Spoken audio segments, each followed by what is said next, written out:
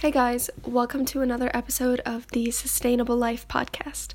Like I said in the last episode, we will be talking about the very first steps to living sustainably. What I want you to keep in mind throughout this whole process is don't judge yourself for where you are in your journey. As you go along this process, you might feel overwhelmed by the changes that you want to make, but know that it's completely normal. Addressing the climate crisis and the role that we all play in it can be overwhelming. But if you let yourself get psyched out by this, you'll want to drop the whole thing. Trust me, I've been there. I want to remind you guys of the power that we all have. We have the power to control our lifestyles, and we have the power to influence others. And that's an amazing thing. Just know that even small changes can make a big difference. On that note, let's get started. For this episode, I'll need you guys to grab a notebook and a pen, or even use the Notes app on your phone if you want, because you'll be taking a little tour of your home. Sounds kind of odd, but hear me out. On this tour, I want you guys to pay attention to the waste that you produce and the things that you own. It's important to identify what you throw away so that you can identify what changes you'd like to make. So first, the best way to start is going to the garbage cans throughout your house. So you can identify which areas of your life are you creating the most waste. For example, for me, when I started, I looked in my kitchen garbage, and I had a lot of food waste in general. Like when food would go bad, or just a lot of leftovers that we wouldn't end up eating, that was always thrown out. There was a lot of plastic food wrapping. I think this was the number one way that I produce plastic, and I'm still trying to cut back on that, because almost all food, especially pre-prepared food, which is something that I buy a lot because I'm a college student and I don't have a ton of time, but it comes in so much plastic. And I also had a lot of to-go containers. You can find paper towels in your kitchen garbage. Just whatever you have, take a note of it. Alright, so next up is your bathroom. You might have used shampoo bottles, used conditioner bottles, empty toothpaste tubes, old toothbrushes, cotton balls, tissues, whatever it is, take note of that too. Moving on to the bedroom, you might have, let's say, old deodorant, maybe empty chapstick, shopping tags, or, frosting jars that you snuck into your room. That might be in the garbage too. Or if it's a baby's room, then diapers, wet wipes, stuff like that. Everyone has different lifestyles and different sorts of waste that we produce in our home. So take a note of what you have in your garbage, because we'll talk about it later. I also want you guys to think about the waste that you throw away outside of your home. So this also depends on your lifestyle. Maybe you don't really eat out. Maybe you don't really buy things while you're out, like let's say coffee or tea. But take a note of things that you throw away, like coffee cups. If you buy anything like to go, like plastic wrap for food, plastic cutlery, styrofoam cups, straws, anything like that.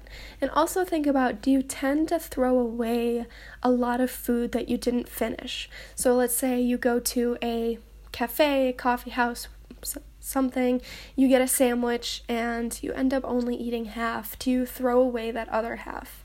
That's something to keep in mind that we will also talk about later. Also, as you're going through your house, take note of the plastic that you own in general.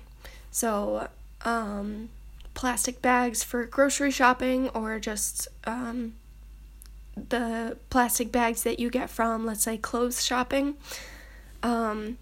write that down.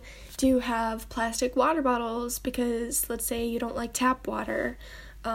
Plastic shampoo or conditioner bottles, plastic body or hand soap dispensers, makeup, food that comes in plastic, like we talked about before.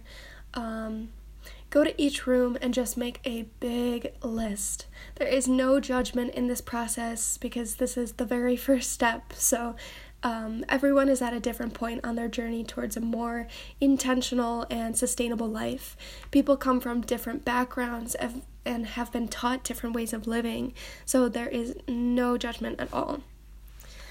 And finally, I want you guys to be mindful of what you recycle too.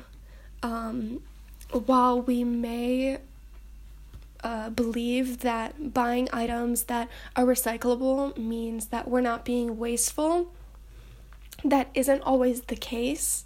And there are a lot of reasons for this, but part of that is the items we recycle might not actually end up getting recycled. Along the way, a lot of them can get contaminated, which means that they can't be recycled. They get contaminated with food or whatever it may be. A lot of plastics also can't be recycled. I'm going to do an episode on this that breaks down the recycling process, but just know that just because you're putting something in your recycling bin does not mean it is getting recycled. So the best way to ensure that you're not harming the planet is by not buying plastic products in the first place. But we'll get more into that throughout these next few episodes. And also, the production of plastic is still bad for the environment, and the recycling process itself also creates pollution. So it's not the most environmentally friendly process, though it's better. I mean, it depends on how you look at it, but you could say it's better than things ending up in the landfill and taking hundreds of years to break down, but there are good and bads to both, so the best way is just to avoid these products in the first place. Alright, now take a look at that long list. Are you overwhelmed? Don't worry, I was too.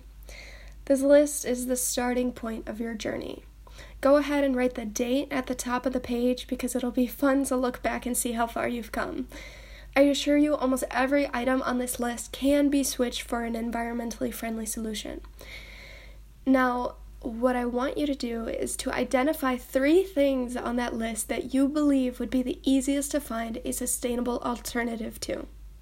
It may be switching out plastic bags for reusable ones, maybe using a reusable water bottle instead of disposable ones, or simply refusing plastic straws or plastic when you're at a restaurant. The first step is usually switching out single-use plastics for reusable ones. So try to identify those things in your life. Once you've got that, I want to challenge you to make those 3 changes the best that you can. Don't expect perfection because changing habits is difficult, but stay mindful and I assure you, you can do it. Next up, I'll be talking about some easy, sustainable swaps you can make in your life right away, so stay tuned. Thank you so much for listening, and I'll see you in the next episode.